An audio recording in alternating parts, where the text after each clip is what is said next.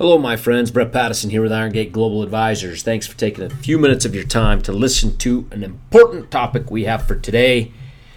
We will address conventional wisdom and why it could be costing you a whole heck of a lot of money over your lifetime.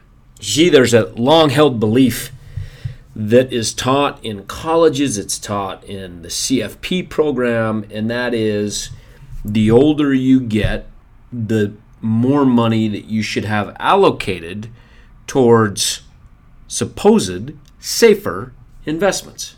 There's actually a formula that is taught to people. You take your age minus 100, and that's your allocation to equities. So if you're a 30-year-old, minus 100, you should have 70% in equities.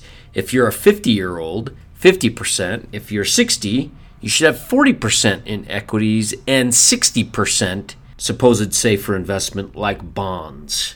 In fact, in the investment world, that whole formula is known as a product called target date funds. And these target date funds are in if you can believe this, 70% of all 401k plans have these target date funds, and 50% of the investors are invested into these target date funds.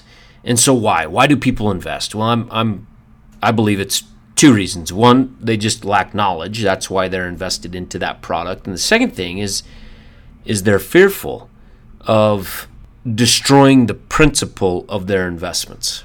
They're afraid as they get older that in a downturn or whatever it may be, that the principle potentially lost is going to hurt them more than the potential gains. And I just want to throw some numbers at you just to give you a good idea as to what you need to be considering the older you get.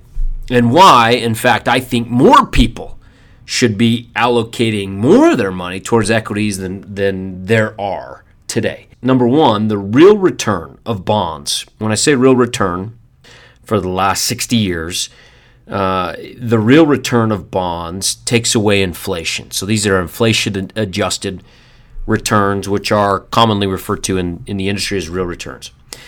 For bonds over that time frame, it's 2.7%. That's your real return on bonds. The real returns on equities is 7%, 7.08%, according to Morningstar. Then you factor in one other thing. You factor in taxes, because most people, if they're investing in 401ks or IRAs, they are going to have to pay taxes. And so your after-tax return of the after-tax return of bonds is 0.6%.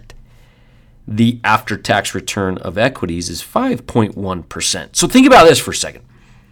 You're getting ready to retire. The real risk you have is not that the principal is going to disappear and go poof. That's what a good advisor is going to hopefully prevent. But the real risk you have is purchasing power. It's, in most households, it's two people living 30 years on these retirement funds that have been saved. And it's the ability to earn a rate of return that is greater than that purchasing power risk, that inflation and the taxes. So given those returns, 0.6% for bonds or 5.1% for equities, which do you think is likely to be the better investment, even if you're older, to deal with these risks that are coming at you? Here's another couple things to chew on. Since 1946, the cost of living went up 12 times. Okay, so think about that, cost of living up 12 times. Well, in the same period as we consider income, right? The same period, the cash dividend, only the cash dividend, we're not talking total return, we're just talking the dividend of the S&P went up 65 times.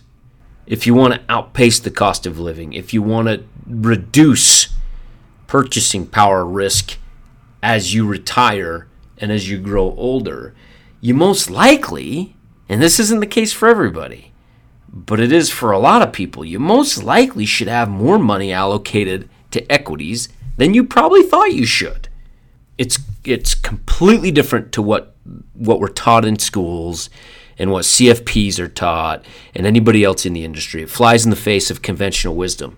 But it is what needs to take place for you to retire comfortably and to avoid those risks that you may or may not be aware of. So what you all need to do is take a look at your portfolio, especially if you don't have an advisor. You need to take a look at your portfolio. You need to figure out, how much do I need to live in retirement?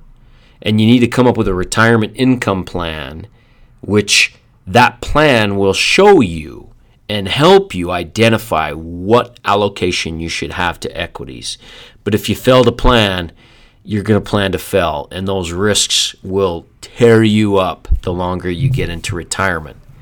Hopefully that's given you something to think about. Certainly we're here to help you at Iron Gate Global Advisors. If you want to pop me an email, go for it. Brett, B-R-E-T-T, at igga.com. More than happy to help you with anything you need. Until next week, thanks, folks. This is a purely public broadcast and is not intended to be personalized financial advice for any individual's specific situation. Each individual's financial situation is unique, and the topics discussed on this broadcast should not be relied upon and or considered as personalized advice. Specific financial securities discussed are not intended to address any listener's particular financial situation and should not be considered recommendations. This is for educational purposes only. For more information, please contact Iron Gate Global Advisors at info@igga.com or by calling 888-591-0334.